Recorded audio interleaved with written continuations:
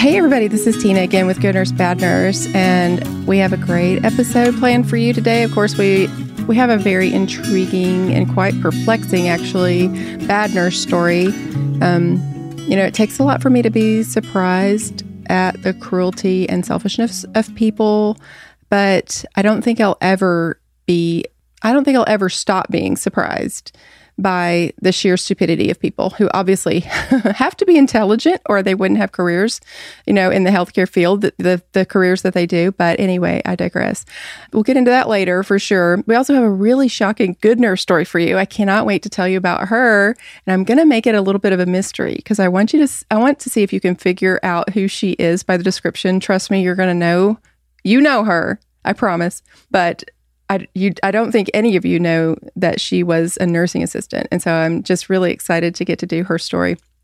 And then for our not necessarily nursing news segment, we're going to read an actual job description for nurses from 1887 and then discuss how things have changed since then. And pardon me while I get on my soapbox, because I cannot wait to get to that part. I have so much on my mind that I want to talk about. So you guys definitely stick around for that.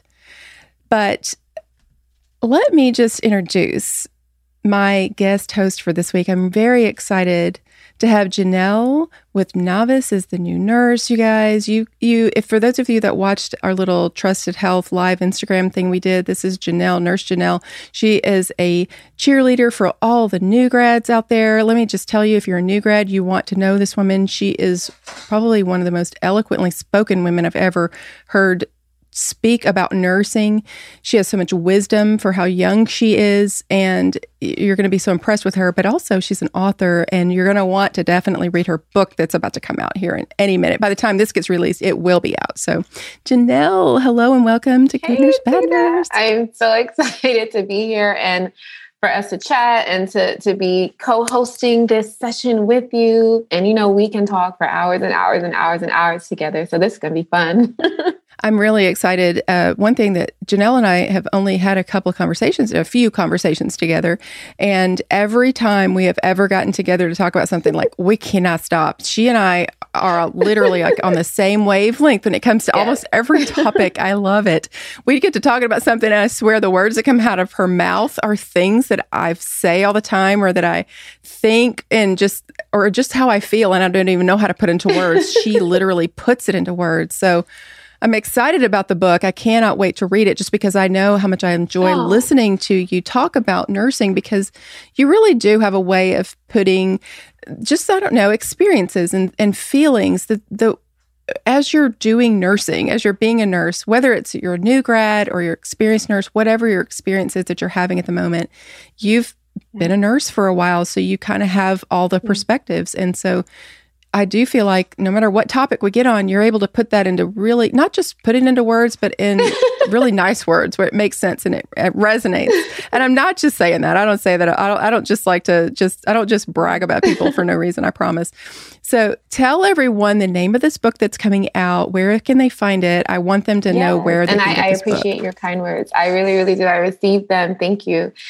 So the book is entitled Lavender and Peppermint Tea, Gentle Affirmations for the New Nurse. And it is an interactive affirmations book for new nurses. So in the book, you'll find affirmations, you'll find my reflections on those affirmations. And those reflections include, like my real life experiences, motivation for the new nurse, inspiration. Throughout the book, there are also journal prompts, there are activities in there, all things to help you dig deeper and find your power so that when you step into your place of work, like you are shining and you are ready to pour into the cups of all the patients that you are there to serve.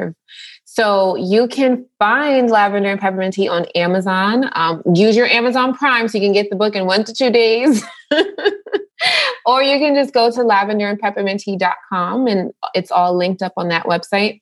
Or you can go to Lavender and Peppermint Tea on Instagram, or you can just find me on Novice is the New Nurse on Instagram and it's linked there as well. So yes, Yeah, and there's a lot of that wisdom that I was telling you guys about. All of that is on her Instagram page, but this is going to be, I'm sure, it's going to expound on all of those things and kind of put it all in one place and make it interactive so that you can journal and kind of get your thoughts out there. And I love the idea, I love the concept, and I love that you're the one doing it. So I'm really excited about it. So you guys will have to go and find that book for sure. So I guess we can get started on this bad nurse story. I'm telling you what, like I said at the beginning, people, I'm never, unfortunately, it takes a lot to surprise me at people's cruelty and their selfishness and their absolute almost evilness. Like I just, this particular job, what I do here, and it is sort of a job. I love doing it, but it's definitely work. But I mean, researching these people, I've stopped being surprised at how awful people can be. And we always say, I say this every week and I will continue to say it, we will not stop telling these stories because there are bad people in this world. And unfortunately, sometimes they make it into the healthcare field and we don't want them there. We would prefer to just tell these stories and get them out there and, like I say, shine a light in the darkness. We want to expose them for what they are. And we need to always, those of us, the vast majority of people in the healthcare field, of course, are wonderful, amazing people. And they went into it because they are wonderful people. And so we want to definitely be aware of things that can happen. This story, though, it's more about my shocking, or the fact that I'm shocked about it is not about like how cruel someone is. It's more about like how stupid somebody can be. I'll never understand that, how you can be smart enough to go to nursing school and get a nursing degree, go to medical school and become a medical doctor, all of the different people that do, and then just do the dumbest things and not understand how just life works, how forensic you never seen Forensic Files, people. What is wrong with you? There's literally an episode very similar to this from like 20 years ago. If you're thinking about doing something, just go watch all those episodes. I guarantee you'll talk yourself right out of it. There's no way you can't get away with anything. Stop it, and people will try. But you see, that's the thing. It's like some of these stories, it's like you want to believe that it was a moment of just like rage and anger. But some of these things are premeditated. You thought about this. Yes. And you used your nursing knowledge to carry it out. Mm-hmm. And that's the part that's like, wow. Like, wow. Yep. That's exactly right. So this story it's a story of a nurse by the name of Candy Adams. She worked in an operating room, and that is going to definitely be some foreshadowing for us for later. She was a perioperative nurse at Mountain View Regional Medical Center in Las Cruces, New Mexico. And also her fiance, Richard Harris. One news article said that he had sons, but I don't believe that she was the mother. I'm not sure if she had any children or not, but there's not a whole lot of information about this case, first of all. She doesn't appear that she had any like social media accounts like most people have, but sometimes people get themselves in these situations and then they go delete everything, which, So basically what happened is Candy Adams called 911 on March 20th, 2015. And the very first thing that she says is, I think he's having a respiratory arrest. His O2 sat is down to like about 62%. His color is horrible. I need help out here now. Like what? Okay.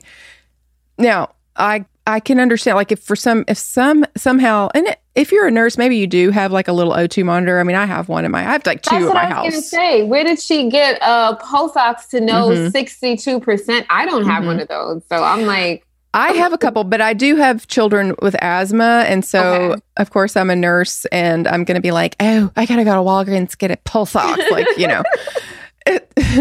But so I don't know. She must have had some way of monitoring that for her to say that. Then she said, oh, I'm performing CPR. And so then a few minutes later, she said, guys, he's gone. And this is how this whole scenario started. So emergency responders get there And after that last statement, they discovered that her husband, or excuse me, her fiance, Richard Harris, was actually dead.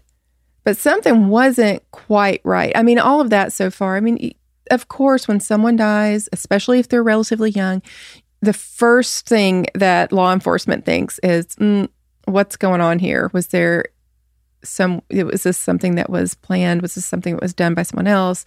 And who's the first person they look at? Spouse, girlfriend, boyfriend. Another, right, mm-hmm. Right. Every time. You guys remember that. Just remember that. If you're planning anything, just know you'll be I know. a prime suspect. And I always say, like, I'm not saying that. I say this all the time, and I don't say that to try to keep. If you're that kind of person that would do that, trust me, I'd rather you honestly be in jail. If that's your, if that's the depth of, your morals and integrity, I'd honestly rather you just be taken out of society and not be mixed in with the rest of us. But to save someone else's, from someone else from being a victim, to try to remind people, like, if you really are that kind of person, if you don't have the reason of just being a good person and not wanting to hurt someone else to not do something like this, you're going to get caught. Trust me, you're going to get caught. They will figure it out. You are not smart enough. So all the details they'll know as well. Mm-hmm. They'll figure it out. You're not smart enough. There's all this adrenaline rushing through your blood anyway. Like, you're just, unless you're some career criminal and you've got ice water running through your veins, which most of us are not. Even if you're, a bad person, you're not that kind of person. So if you have all this adrenaline rushing through you, you're going to forget something. Yeah. I make a mistake for sure. Yeah. And do something really stupid. Like, every week, I'm just like, okay, yeah, they just did that. All right, whatever. It's kind of like the show How to Get Away with Murder. Have you ever seen that show? Are you kidding me? Yes. First season was like, Shonda Rhimes. Oh, yes, so but good. Even all of them being law students and knowing the law and knowing all the ins and outs, they still were not able to cover all their tracks. So just saying, even if you know the law and you know all the tricks and tips, you'll still find yourself in some trouble. Just saying, in case anyone's thinking about it. It's true, you guys. Please let this be a voice of reason for you if you're thinking about this. Goodness gracious, people. So one thing that they noticed, though, okay, he has passed away, but something's weird because these first responders, they've seen, I'm sure, a dead body or two in their time if they've been around for any amount of time. And they said, this is not the body of a man who had just passed away. Wow. So then they investigate further, and their hunch was actually correct. He had been dead for up to 6 hours prior to the 911 call. Okay, that's a little weird that his O2 set was 62. Oh, man. Just a few minutes before. I don't know about you, Janelle. I've honestly never taken the O2 sat of a dead person's body. I haven't actually done that. Oh my goodness. But I'm pretty sure it wouldn't be 62. I'm pretty sure it wouldn't be 62. She just found a random number and decided, I'm going to go with that. I'm going to go with that number. That sounds pretty good when I make this phone call. Okay, we'll do it. We're doing it. Yeah, I don't know for sure, but I wouldn't be surprised to find out there wasn't even a pulse ox. Yes, that's for them to get there and go, how'd you know it was 62? I don't know. That's such a good point. I wonder if they investigated that. Like, was there a pulse ox in here? Yeah. Where did you come up with that number? It's because clearly it wasn't because it came off of his body. That didn't happen. Oh my goodness. Hey, are you studying for your CCRN? If you are, I would encourage you to go to our website at goodnursebadnurse.com and sign up to be a Patreon member, because right now we are working on developing a study guide for the CCRN, and it is going to be unlike anything you've ever seen before because it's actually discussion based, and it's going to be me and another ICU nurse. We have compiled all of this material that's relevant to the CCRN. We've broken it down into easily digestible sections, and we started with cardiovascular. The first section of cardiovascular is going to be hemodynamics. We do pacemakers. We've got, everything that's relevant to the CCRN, but it's taking a while for us to compile all of this, and we really would like some feedback on it. And so what we're doing is, as we're working on it, as we get a little piece of it done, we're putting it on the Patreon account, and it's going to be free to our Patreon subscribers. For $5 a month, go to goodnursebadnurse.com, sign up to be a Patreon subscriber, There's other bonus material on there as well, and we're always putting new stuff on there, and you'll get a new t-shirt. So give us some feedback. We would love to know what you think of the study guide. We'd love to hear from you. Well, all other signs pointed to Richard's death being accidental, but the timing discrepancy was enough to, of course, launch an investigation that would last for a year. I mean, wow. For one thing, she continued to act suspiciously. She pulled $5,000 out of his bank account just days after his death, provided a will to his family with his forged signature, and then left the state. Oh, no, girl. You see? Mm-hmm. All wrong. All wrong. Mm-hmm. I mean, I'm no like criminal, but like even I know like don't touch anyone's bank account. Don't bring up any life insurance policies. Don't go looking for the will. Just sit tight. Mm-hmm. Just sit tight. Wow. Again, you just can't. It's as if these people have never watched television, never seen a movie. I'm serious. I cannot get. I will never understand it. I will just never understand it. So they ran a toxicology report on Richard and found prescription drugs. And get this, propofol and tramadol in his system. Oh my goodness! In amounts could and of course did kill him. Now, the prescription drugs and the tramadol, which is a prescription drug, but right. Those drugs, okay, that's understandable. Did he take them himself? Maybe he took it, right. Right. The propofol, yeah. You don't just, no one has access to propofol except someone who actually works, in a hospital or in a surgical clinic somewhere where they're putting people. And you know what's interesting? Because I've worked in many facilities, now that you've said that, where propofol is not considered a controlled substance as far as the Pyxis goes. Yeah. So we're using it for sedation purposes, but you don't have to waste it. You don't have to count it. You just pull it out and go do what you got to do with it. Yep. So that was easy for her to snatch. Maybe if it was morphine or Dilaudid or something that is part of a narc count, it would raise red flags. They would have traced it back to her place of work with the discrepancies. But propofol? Well, here's my... grab that. Yeah, it doesn't. If it doesn't require a count, if it is, if you think, oh, I can just pull this out and sneak it off or whatever, and then give it to him, and then no one will know. Well, if they see it in his system, and is there anyone else around him that was there when he died? Yeah, who has access to it? I mean, come on! It takes 2 seconds, one step forward, one step into the future, you could have thought and figured this out, that this was not a good idea. But did you do that? No. Whatever she wanted in that bank account was more worth it than thinking this whole thing through. Wow. Does it say like how much she gave? What was like, do we know? Like, did she ever admit to it? Well, not to the point that she admitted any actual, yeah. So, but I mean, taking $5,000 out of his bank account, just right after he died. And I always say this too, like, you never know how people grieve. And just because someone dies, like if it's your fiance, if it's your husband or your wife or whoever it is, someone that's quote supposed to be close to you, and then you're not upset about it, you might not have been as close to them as people would think you would be if you're their fiance, or you might, it doesn't mean you killed them just because you're not grieving the way people think. So I like to try to give people a little bit of a break on that and not just assume, especially with our criminal justice system, we're supposed to be innocent until proven guilty. And goodness knows our criminal justice system runs rampant with people. And I get so tired of, all the injustice. And so I try to just remember that and think, how many times have they arrested someone and they have no basis to arrest them, and then they build a case around that person and then literally prosecute them on junk evidence. Mm-hmm. So again, I've seen too many of that too, doing this, like doing all the research, just being absolutely appalled sometimes at what our criminal justice system will do to people, literally crucify people. And so for nothing more than just their career, like that prosecutor's career. So I don't like to just like be like, oh, well, this person must be guilty, and just solely based on their actions, after the person died. But there's other stuff.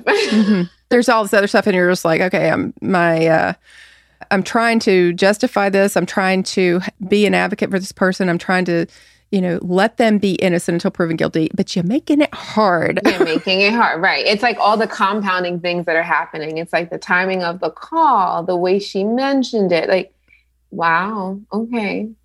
Wow. Nurses are out here. Wow. Okay. Mm-hmm. Didn't know that nurses did stuff like this. Yeah. It's definitely for me eye-opening, because when I started doing this podcast, I was like, oh, I like listening to true crime podcasts. I want to do a nursing podcast. I should just combine the two. And I just thought, wow, you'd probably run out of stories eventually, but that's okay. I can just figure. And then I get to doing this and I'm just like, really? There is no end. There is no end. Wow. And just when I think, like, I keep looking, people just send me more and more stories. Like, it will never end. I'm just like, you people just keep doing this stuff. I'm over it now. You guys are, wow. I'm shocked. Like, my eyes are opened. I'm not innocent anymore. I know what people are capable of. But I also, because I did want to incorporate the good nurse story as well, I get to research those as well.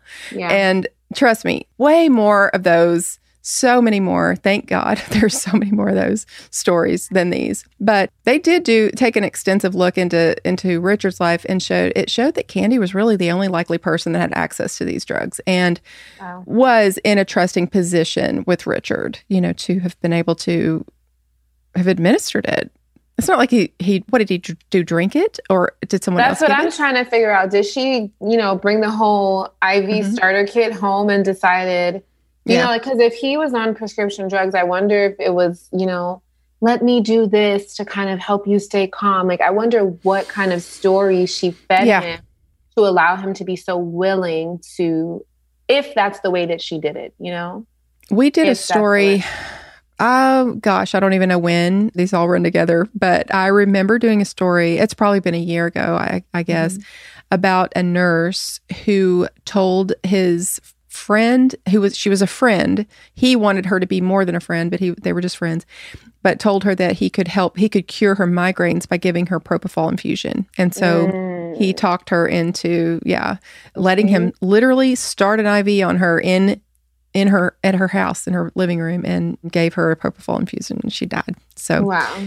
I could see that happening. I could definitely see that happening. But the fact that he had other drugs in his system makes me wonder, did she somehow slip something, get him to drink something, or somehow give him something that caused him to just how much of it though? Was it like an over a therapeutic level of it? Was it just like some was in there? Because that's what I'm saying. What if this was like, what if he was experiencing some sort of like pain, had some kind of recent acute event, and so he had these prescribed meds that maybe he was routinely taking every couple of hours throughout the day, and she came in with this bright idea, like, since he's already on these things, let's make it seem like there's an accident. She shouldn't have gave the propofol. Then we would have really believed it was an accident. You gave the propofol, girl, and now we know it's you. Because where did it come from? Well, that's the thing. So the police arrested her in April 2016 and set her bond at $100,000. She initially faced a charge of murder and a charge of tampering with evidence, and then 2 counts of forgery. While in custody, she admitted that Richard was already dead when she called 911. And then, even though she admitted that, they offered her a plea deal, which is why we don't know any of the details, because there was never a trial. She was offered a plea deal. She accepted and pleaded to no contest to involuntary manslaughter with a sentence of 3 years of supervised probation.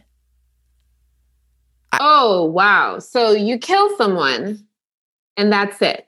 Yep. Oh my goodness. Yes. These are the parts of the legal system that kind of like scare you, because like you were saying before, like sometimes like a prosecutor just needs numbers under their belt. Sometimes it's just about numbers. And so it's like, look, take this charge, because I don't know what's going to happen if we go to trial. Or maybe they convinced her to just admit to it so they don't have to waste their resources going through it. And the fact that she took it, to me, shows you, sometimes I think like that when people, no, let me not even say that. But it feels a little bit weird when someone agrees to a guilty charge if they don't feel partially guilty, unless they are coerced into something. And we know that there have been scenarios where innocent people are coerced into a guilty admission. So let me not be insensitive to that, because that is a very real thing. Yes. But wow, that's supervised probation, not even getting a plea deal and say you serve some time. Supervised probation. Wow. Wow. And people do less than that and have to serve time in prison. Imagine you actually killed a person intentionally. How many, Lord, I could go on so many soapboxes. How many people are in prison because of marijuana usage? Yes, this is what I was referring to. I didn't know if I could say that right here, but that's what I'm referring to, is that people were selling this herbal substance that was deemed legal and illegal and bad and all these things. And now, we've turned around and we've created a business out of it and we're monetizing it. Yet we still have, and it's a disproportionately amount of Black and brown bodies in these prisons for this particular thing. And they did not kill anybody. And here you have people who, a nurse at that, one of the most one of ours, the most trusted profession we've been named year after year.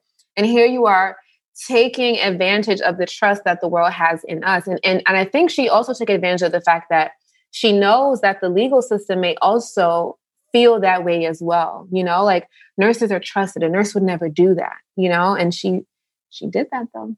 She did it. Yeah, she did. I love how you put your hand on your hip when you...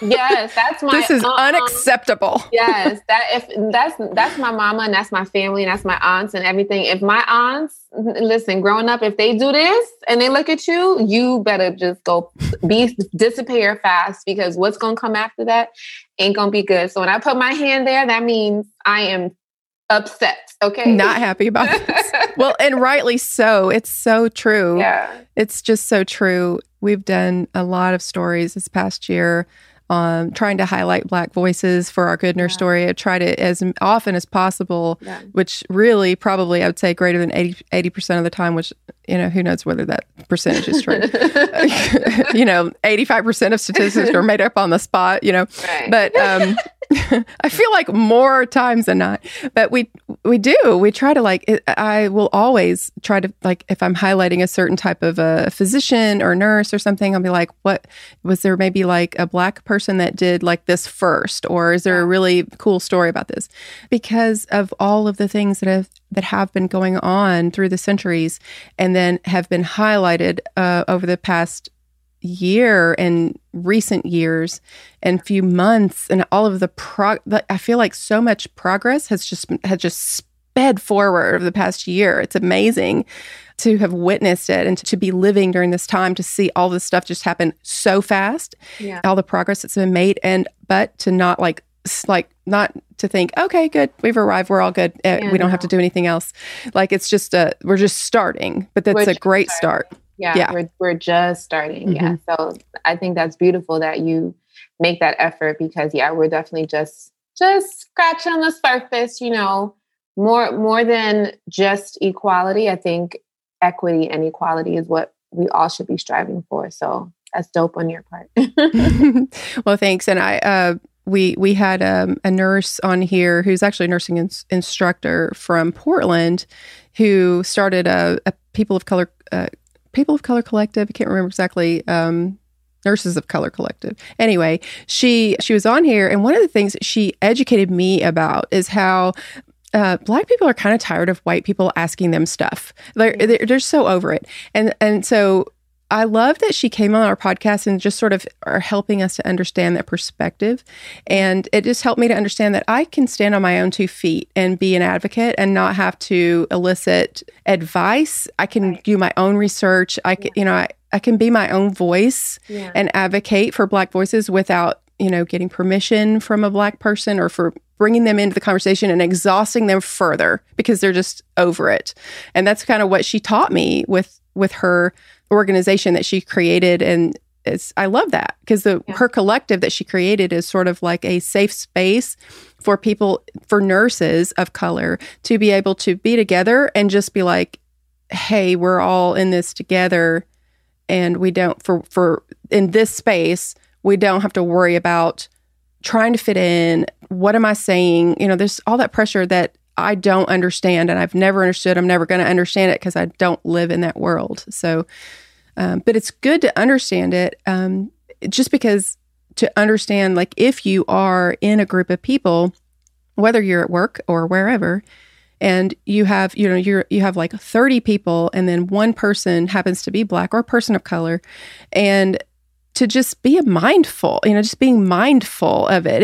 It's many times we don't intend to be racist. We don't intend to be prejudiced, but our minds, because of our experiences, just, we're just living bubbles sometimes, and nothing else happens outside of our bubble. We don't understand what someone else, we don't try to even put ourselves in someone else's shoes. So that's this story. Probably one of the first things that I thought of was, I wonder what would have happened if she had been Black at this whole, Mm-hmm. Girl, that is too.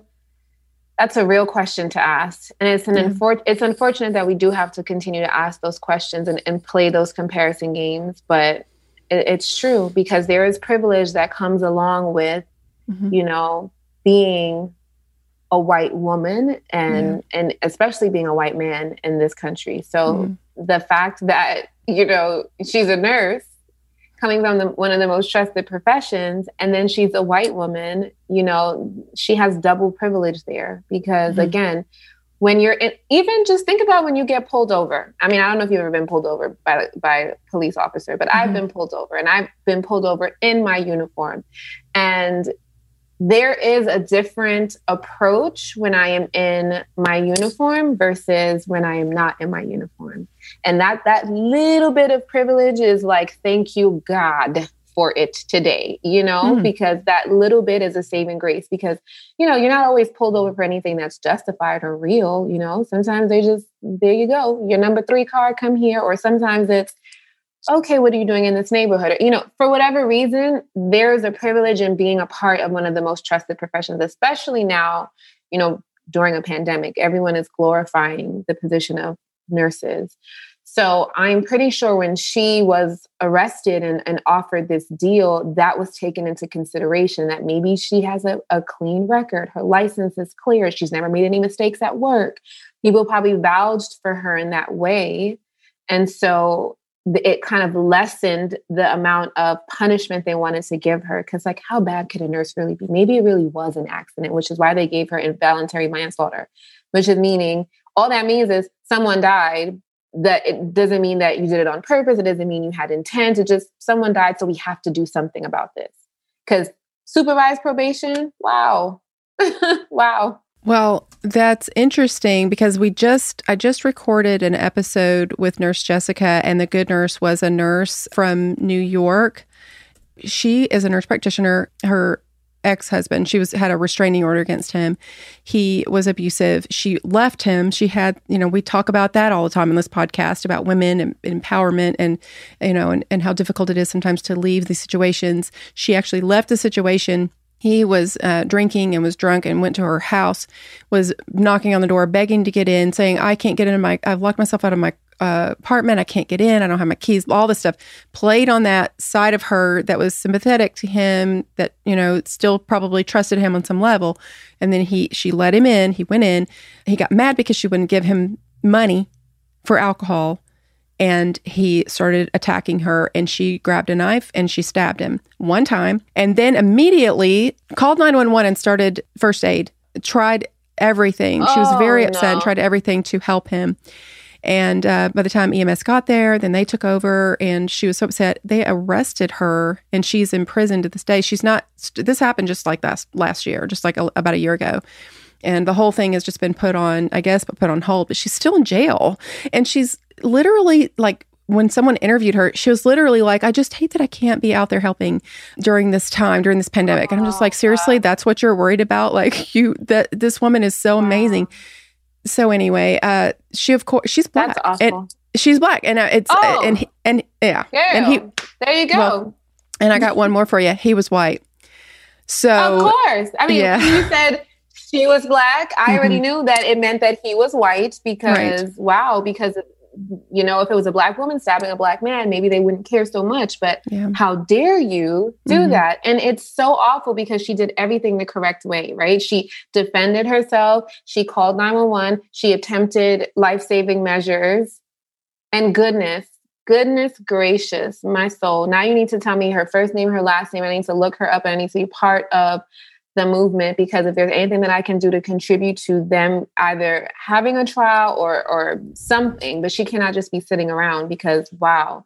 And the sad part is this could be anyone. Like, this could be any one of us, you know, like, especially me. Like, I'm a young woman not dating. Dating is like a very weird experience. You don't know who you're bumping into. Sometimes people are so weird. And then imagine you go somewhere and then guess what? Someone does something not so nice and you have to be put in a position to defend yourself. Is this what I have to expect? That in defense of my life and this is what would happen? Like, wow, that's awful. And that's what happens. Black people get harsher sentences. Well, it's a reality. It is a reality. And I know that there's some people that just think, well, but I'm not racist. I'm not prejudiced. And why can't we all just be the same? Or I don't see color and all that stuff. And it's a thing that people say because they don't see themselves as racist, and they don't see all the stuff. And I think it's well-intentioned. They're not understanding it from the other perspective. It's just like they haven't quite put themselves out there to. They don't have to. Yeah. You have to want to do it. Yeah. It's not an easy thing to do, because you almost have to admit that there's a side of you that you don't even realize is there. That's not comfortable. I just sent you a link to see her absolutely beautiful face and smile, and it's so incredible. It'll break your heart to see her. I'm going to look at this later. I don't know if I should look at it now. Well, she's gorgeous. I mean, she's just beautiful. Her name is Tracy McCarter, and there is a petition that is going around on change.org. To try to get something done about this. It doesn't make any sense. It's completely senseless. And I don't know. Sometimes we're just so powerless to do anything about something like this. It's so frustrating. And I think that it's something that could happen to anyone. I mean, if for some reason somebody gets their eye on you in the criminal justice system, and they're like, think about RaDonda Vaught, the nurse at Vanderbilt in Nashville who committed the medication error, who accidentally killed a woman, and they got their eyes focused in on her, and she's been going through this for 2 years now. She's going to have to stand trial for this for attempted.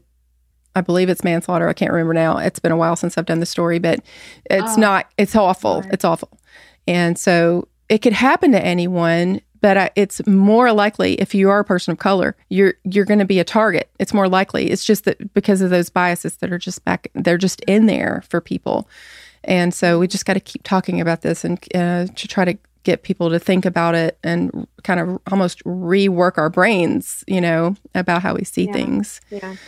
So I definitely want people to, I want to keep this story out there until something happens for her and be an advocate for her. Again, her name is Tracy McCarter. Yeah, we have a good nurse story, and it's going to be a fun one, you guys. I promise. It's not going to be, sometimes our good nurse story can be a little bit of a downer, because sometimes our good nurses do good things and then it costs them, like, they sacrifice their life, or this is going to be a fun one. Oh. Yeah. Okay. And I'm not going to tell you who she is just yet. I want to describe her a little bit and see if you can figure out who she is. So first of all, I don't think you would know her original name. Her original name is Anna Mae Bullock. And isn't that funny? Could you even imagine? So she was born on November 26, 1939. She's been around a while. Wow. She's an American singer. She's also an actress. Her career has spanned more than 50 years. She has won numerous awards, more than you could ever, it's not like you could even count them probably. And she's known as the Queen of Rock and Roll. That might give it away right there. We'll see. Yes. She started out her career with her husband, and they had a sort of like duo, a duo, couple act that they did, and had a lot of hits. And I don't know if I should tell. I feel like as soon as I say the names, this is hard to do because there's almost nothing I can say that you're not going to know. She's from Tennessee. Now, this is a little known fact. I'm pretty sure she's from Tennessee. One of her biggest hits, and I did not know this, so I feel like this is not going to necessarily give it away. But one of her biggest hits was about the town where she was from, the county where she was from. It's called Nutbush. I couldn't remember the name of the place. I was like, what was the name of that place again? The name of the the name of the county where she's from, or the little like unincorporated area in like West Tennessee, is called Nutbush. And so there was a song that she wrote called Nutbush City Limits, and it's like this soulful, like amazing song that's very popular, and maybe some people would know it. I wasn't familiar with this when I saw her biography. I wasn't familiar. That's not one of her more popular songs, that you would know. But it's all about the area that she came from. I mean, she's really literally one of the world's most popular entertainer. She's been called the most successful female rock artist. She was named one of the greatest singers of all time by Rolling Stone. And her combined album and single sales total approximately 180 million copies worldwide. Wow. Now, all the while, this woman was a nursing assistant before she did all this stuff. Wow. She sold more. I know. It's true, though. It is true. She sold more concert tickets than any other solo music performer in history. She's definitely known for her energetic stage presence, powerful vocals. And she's also known for her legs. She's a very sexy person. Just, I don't know. It's hard to describe it. She's a really good dancer, and she's just an entertainer when she's singing live. Her tour became one of the highest selling ticketed shows of 2008, 2009. And she was born a Baptist, but she converted to Buddhism, and credits the spiritual chants with giving her the strength that she needed to get through some rough times that she went through. Rolling Stone ranked her at 63 on their 100 greatest artists of all time and considers her the queen of rock and roll. And that's, of course, combined with, women and everyone of all time, or men and everyone. So she was born in Nutbush, Haywood County, Tennessee. And I guess I can just go ahead and tell you guys.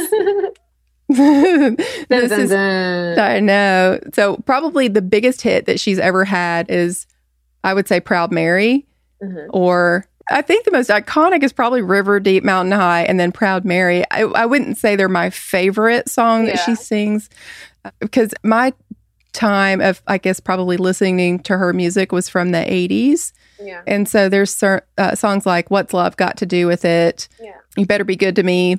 That was from 1984. Just the more popular ones that like shown up in like movies and things, because technically she's not like the era that I grew up in. Mm-hmm. So, and then also I always have to explain to people, like, there's a double whammy with me, because so I was born in the 80s, grew up in the 90s, but my family is also Caribbean. So the music that was being played in my household wasn't like Tina Turner or like really like, epic, artists from 80s or 70s. We're listening to those like Jamaican artists that are, like from that era. So like, I always tell people, like, while you're listening to that, my family was listening to like Beres Hammond or Sanchez, and your listeners are probably like, who?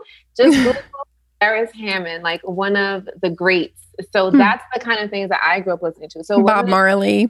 Oh, of course, Bob. Like that goes without being said. Like he's surpassed the island. Like, he's made such a huge impact. So that's my perspective. It's not until I got older that I started, really tapping into American culture. Because I always tell people, growing up, I basically lived in Jamaica. I lived in America, but in my household, it was Jamaica. Like there was nothing like that. There was always a Caribbean channel on. They were always streaming a Jamaican radio station. We only ate Jamaican food. So, little, like even eating pizza was a luxury, because my family, they want to cook their own food. So when you got to taste pizza, wasn't until like I was in school and I had friends and I was visiting friends' homes. And it's like, oh, there's this other cuisine of things that exist. There's, Chinese food, there's Italian food, there's traditional, just regular American food, you know? So I don't like have too much like memories of those like Tina Turners and all those like other epic artists being played around with like my parents or grandparents. But as I've gotten older, I've definitely, you know, developed an appreciation for. So I don't have like, you know, I don't have all her songs like strapped into my head, just ones that have been like popular, used in like movies or shows or things like that. Yeah. Yeah.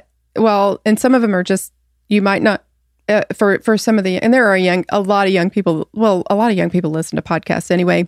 Yeah. But there are a lot of young people that listen, like young nurses, you know, nursing students, and even people who want to be a nurse will listen to it. So there's teenagers, and they're probably going, Tina, who? So that's okay. I'm just just like my children. I've always grown up with us like introducing them to all different sorts of music, and I like current music too.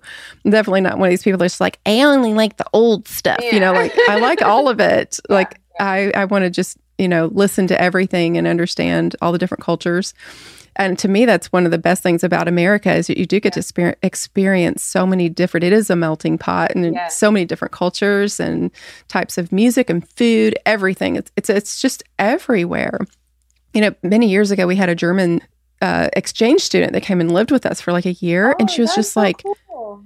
She said, the thing I'm going to miss so much is not being able to have Mexican food because they don't have Mexican food in Germany. And I was just like, that's the saddest thing I've ever heard in my life.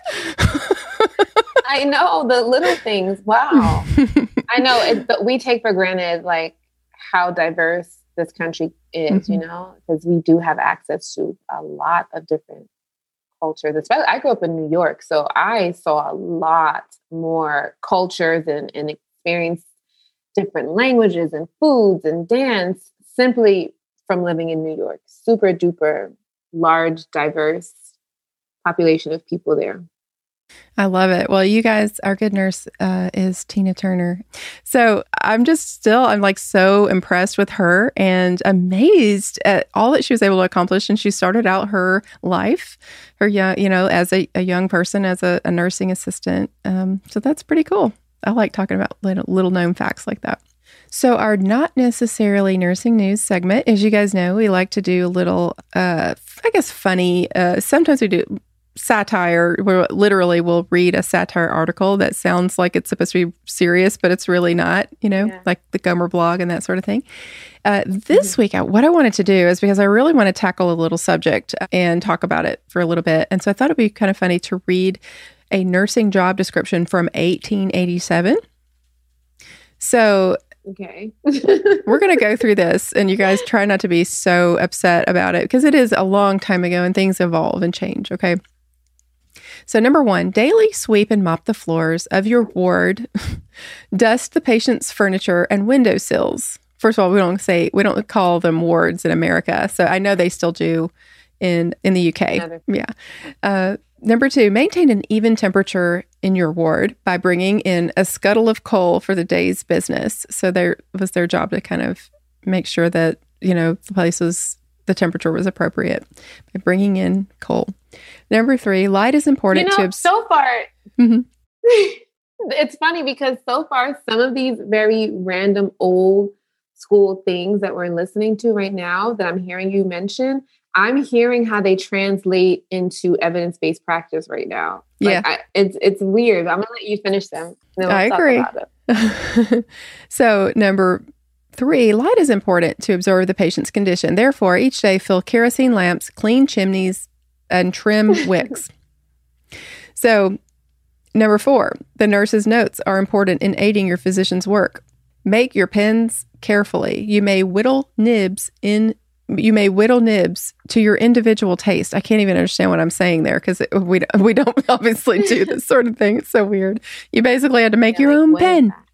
Number 5, each nurse on day duty will report every day at 7 a.m. and leave at 8 p.m. Okay, that sounds very similar to what we do, what I do anyway, except on the Sabbath, on which day she will be off from 12 noon to 2 p.m. Graduate nurses in good standing with the director of nurses will be given an evening off each week for courting purposes, or 2 evenings a week if you go regularly to church. I'm like, if you weren't a graduate nurse and what does other people don't get? Did you just not get a day off, or they literally Sounds dictating? Like it. Dictating what you're like doing. It. So, number 7, each nurse should lay aside from each payday a goodly sum of her earnings for her benefits during her declining years so that she will not become a burden. For example, if you earn $30 a month, you should set aside $15. So half of your paycheck you should set aside for when you're old, so you're not a burden to others. Number 8, any nurse who smokes, uses liquor in any form, gets her hair done at a beauty shop, or frequents dance halls will give the director of nurses good reason to suspect her worth, intentions, and integrity. Ooh, right. They would have hated me if I was a nurse. Okay. In those times. Anyway. Yeah. Number 9, the nurse who performs her labors and serves her patients and doctors faithfully and without fault for a period of 5 years will be given an increase by the hospital administration of 5 cents per day. Like I said, some of these things are very similar to today's standards. Yeah, it sounds like it. And I would get no raises because, wow, 5 years. Wow. So, Janelle, the reason, and I do think it's funny. I mean, it is funny. It's weird to just read that and to think that that's how they saw it. And that is, I'm sure, probably came from a woman who was a nurse, who was the director of nursing.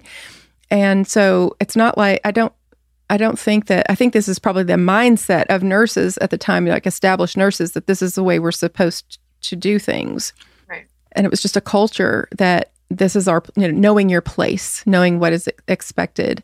I was looking on a forum online before where someone posted this and then wanted to know, like, what do you guys think about this? And so some people were commenting, and I love you ever just love like, I'll see a meme and I'll be like, I got to see the comments. I want to see what people are saying about this.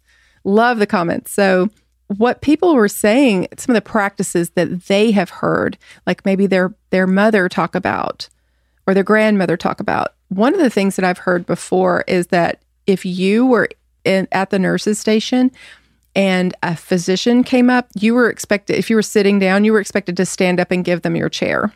It's funny that's a thing, because I think that energy must have been passed along, because there are plenty of times where physicians will come by and they will plop themselves in the nurse's station and they will get to, typing away and taking over your computer, and you're just standing there and you're like, I've got things to do on here. And this is unfortunately the only computer available here. And you need to get up now. I'm so sorry, very politely, but I need to check orders. I need to review things. But there is that sort of like some physicians, I think that the nurse-physician relationship has definitely evolved and gotten way better. A lot more respect, mutual respect has been put in place. But you'll see some physicians who almost feel like, wherever they sit, that's it. And they'll do things like they'll touch the patient and they'll fling things across the room, and you're expected to pick it up after them. And sometimes I'm just like, I think you dropped something. You want to get that before you walk out? Because I'm not getting it for you. So, but yeah, that's insane that was a thing. Like, get up when a physician comes. Right. And wow. It's someone else posted that their mother told them that if they were holding a patient's chart, so today we use computers, like you were saying, we use computers that back then they would be writing their nurse's notes directly into the chart. So hard to imagine doing that. But yeah, then if a physician came up, you had to immediately just stop what you're doing and hand it to the physician for them to do their job. So it is a mentality that, like, the physician is the most important part of this healthcare team. And my job is to support them in everything that they do and be here as a helper, or, just to, I don't know. It's weird. It's not like that now, But I still sometimes feel like we are treated as though we are in that role as far as how much we're paid and the respect and what we're expected to do. And this is a conversation that I really want to start having quite frequently with people. And that is just like, what are you willing to do as a nurse with your degree? And if a hospital is looking at you and they say, you know, we expect you to have a bachelor degree, we expect you to go to a university, have a 4-year education. If that means, you know, going into debt, whatever you have to do, that's what we expect of you. We expect you to be highly educated, highly skilled. But then on the other hand, expect you to do all these other things that take away from your ability to really, truly use your critical thinking and care for your patient. So, but I think that it is time, especially with this past year and all the things that have happened with the pandemic, and that we have gone from there being a nursing shortage, which everyone knows already existed, to now there being a nursing shortage crisis. It's literally just compounded the issue. And so we have got to figure out what to do in order to keep nurses wanting to work at the bedside, because I don't think that there is a shortage of nurses. There is not. 100%, I will say this with 100% confidence. There is not a shortage of nurses who are capable and willing to work at the bedside and take care of patients and use their skills, use their critical thinking, use their education, as long as they are paid what they are worth and treated with the respect that they deserve, and that equals the amount of responsibility that's placed on their shoulders. But because that's inadequate, it runs people off, and they're just like, I'm not. It's so incongruent that who wants to do that? They're looking for other things to do, but they would love to be at the bedside. But it's like, I'm not going to put up with this. Do you agree? I mean, no, I totally and absolutely agree with you. I think that especially because it's a new generation of nurses that are coming in, and then technology, and there are more ways and to make money, and there's more emphasis placed on quality of life, and we're removing our identities from our profession. So it's a very easy choice when your hospital or your facility isn't making you happy, because once upon a time there was heavy identity placed in where you worked, and there was less emphasis on creativity and living a free and fluid life. And then there was an Instagram to show you people who are living a free and fluid life and who are monetizing that.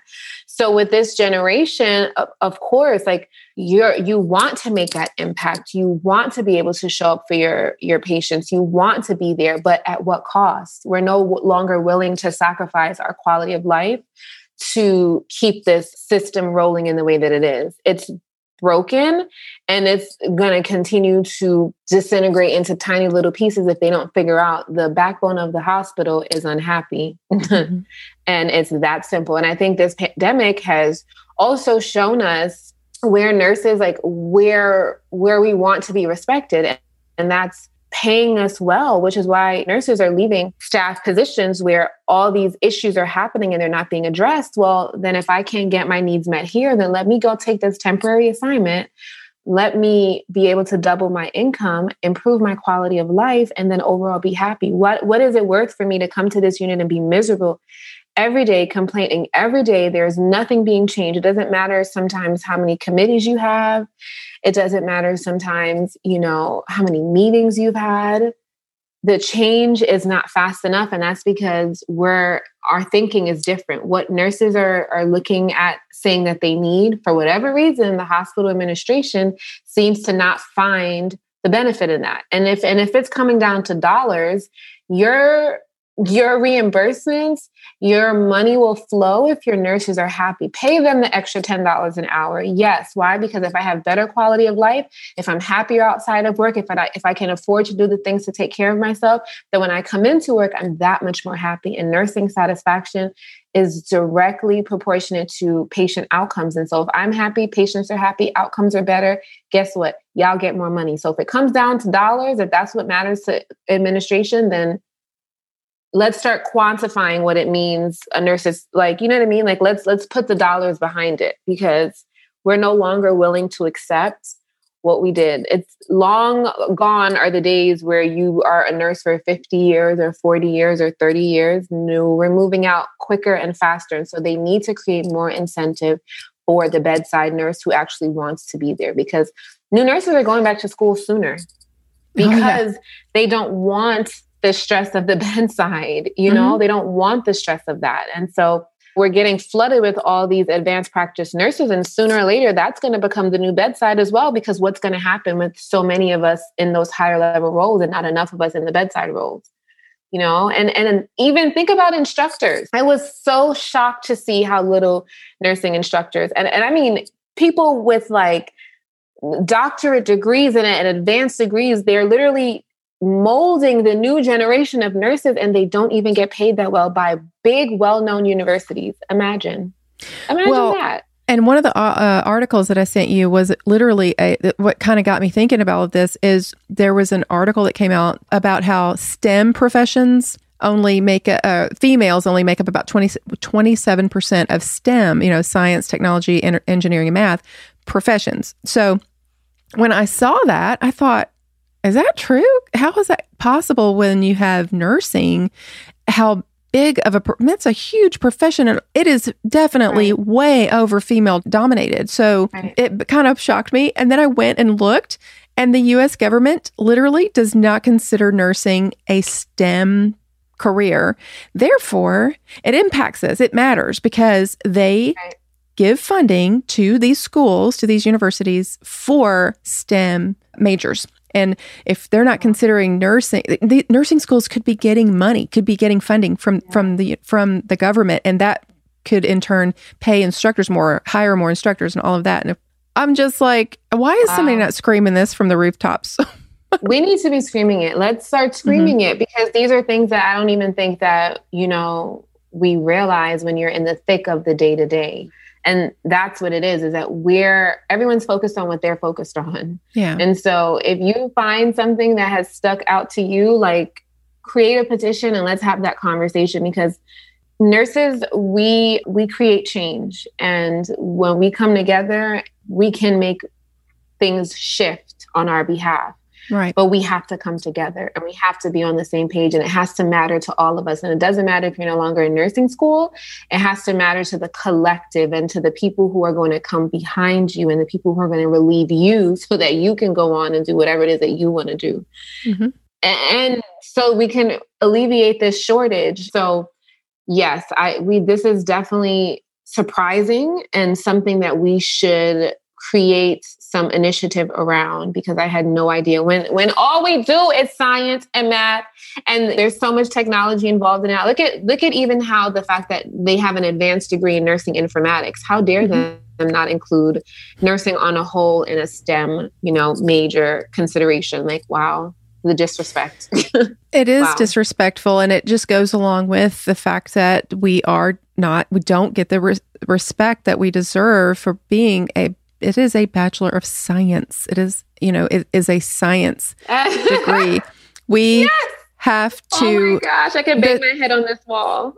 And I could just literally go back and say, why did you make me take chemistry? And why did you make me take anatomy and physiology? And why did I have to take microbiology? And why did I have to take statistics and the other math? I don't even remember, college algebra or whatever it was. Why? Why did I have to take all of the math and the science before I ever got into nursing school? Not to mention all the science that's actually in nursing school. Why? In the nursing school, right. Yeah, we need to have a bigger conversation around this. Yeah, that's insane. Yeah, that's insane. Well, I hope I got some people thinking with that, because it's something I hadn't thought of before. So I like to get people thinking. Hopefully some people are going, what? And I made somebody mad enough to want to do something about it. Yes, I'm sure you have, because it's got me fired up. Like, well, how can I continue this conversation? So yes, for sure. Well, remind everybody where they can find you, Janelle, and find your book. Yes. So you can find me at Novice is the New Nurse on Instagram, Novice is the New Nurse on Facebook, noviceisthenewNurse.com. You can also find me at Lavender and Peppermint Tea on Instagram or at lavenderandpepperminttea.com. Or you can just go straight into Amazon and type Lavender and Peppermint Tea Gentle Affirmations for the New Nurse, and you can purchase my book and we can stay in contact that way. I love it. You guys know you can find us at goodnursebadnurse.com, and you can email me if you want to at tina@goodnursebadnurse. We're on Instagram at goodnursebadnurse. We're on GMBN Podcast and Twitter, very minimally at GMBN Podcast. And I guess that's it. And I also want to remind you guys that even if you're a bad girl or a bad boy, be a good nurse. Yes. Oh, I love that.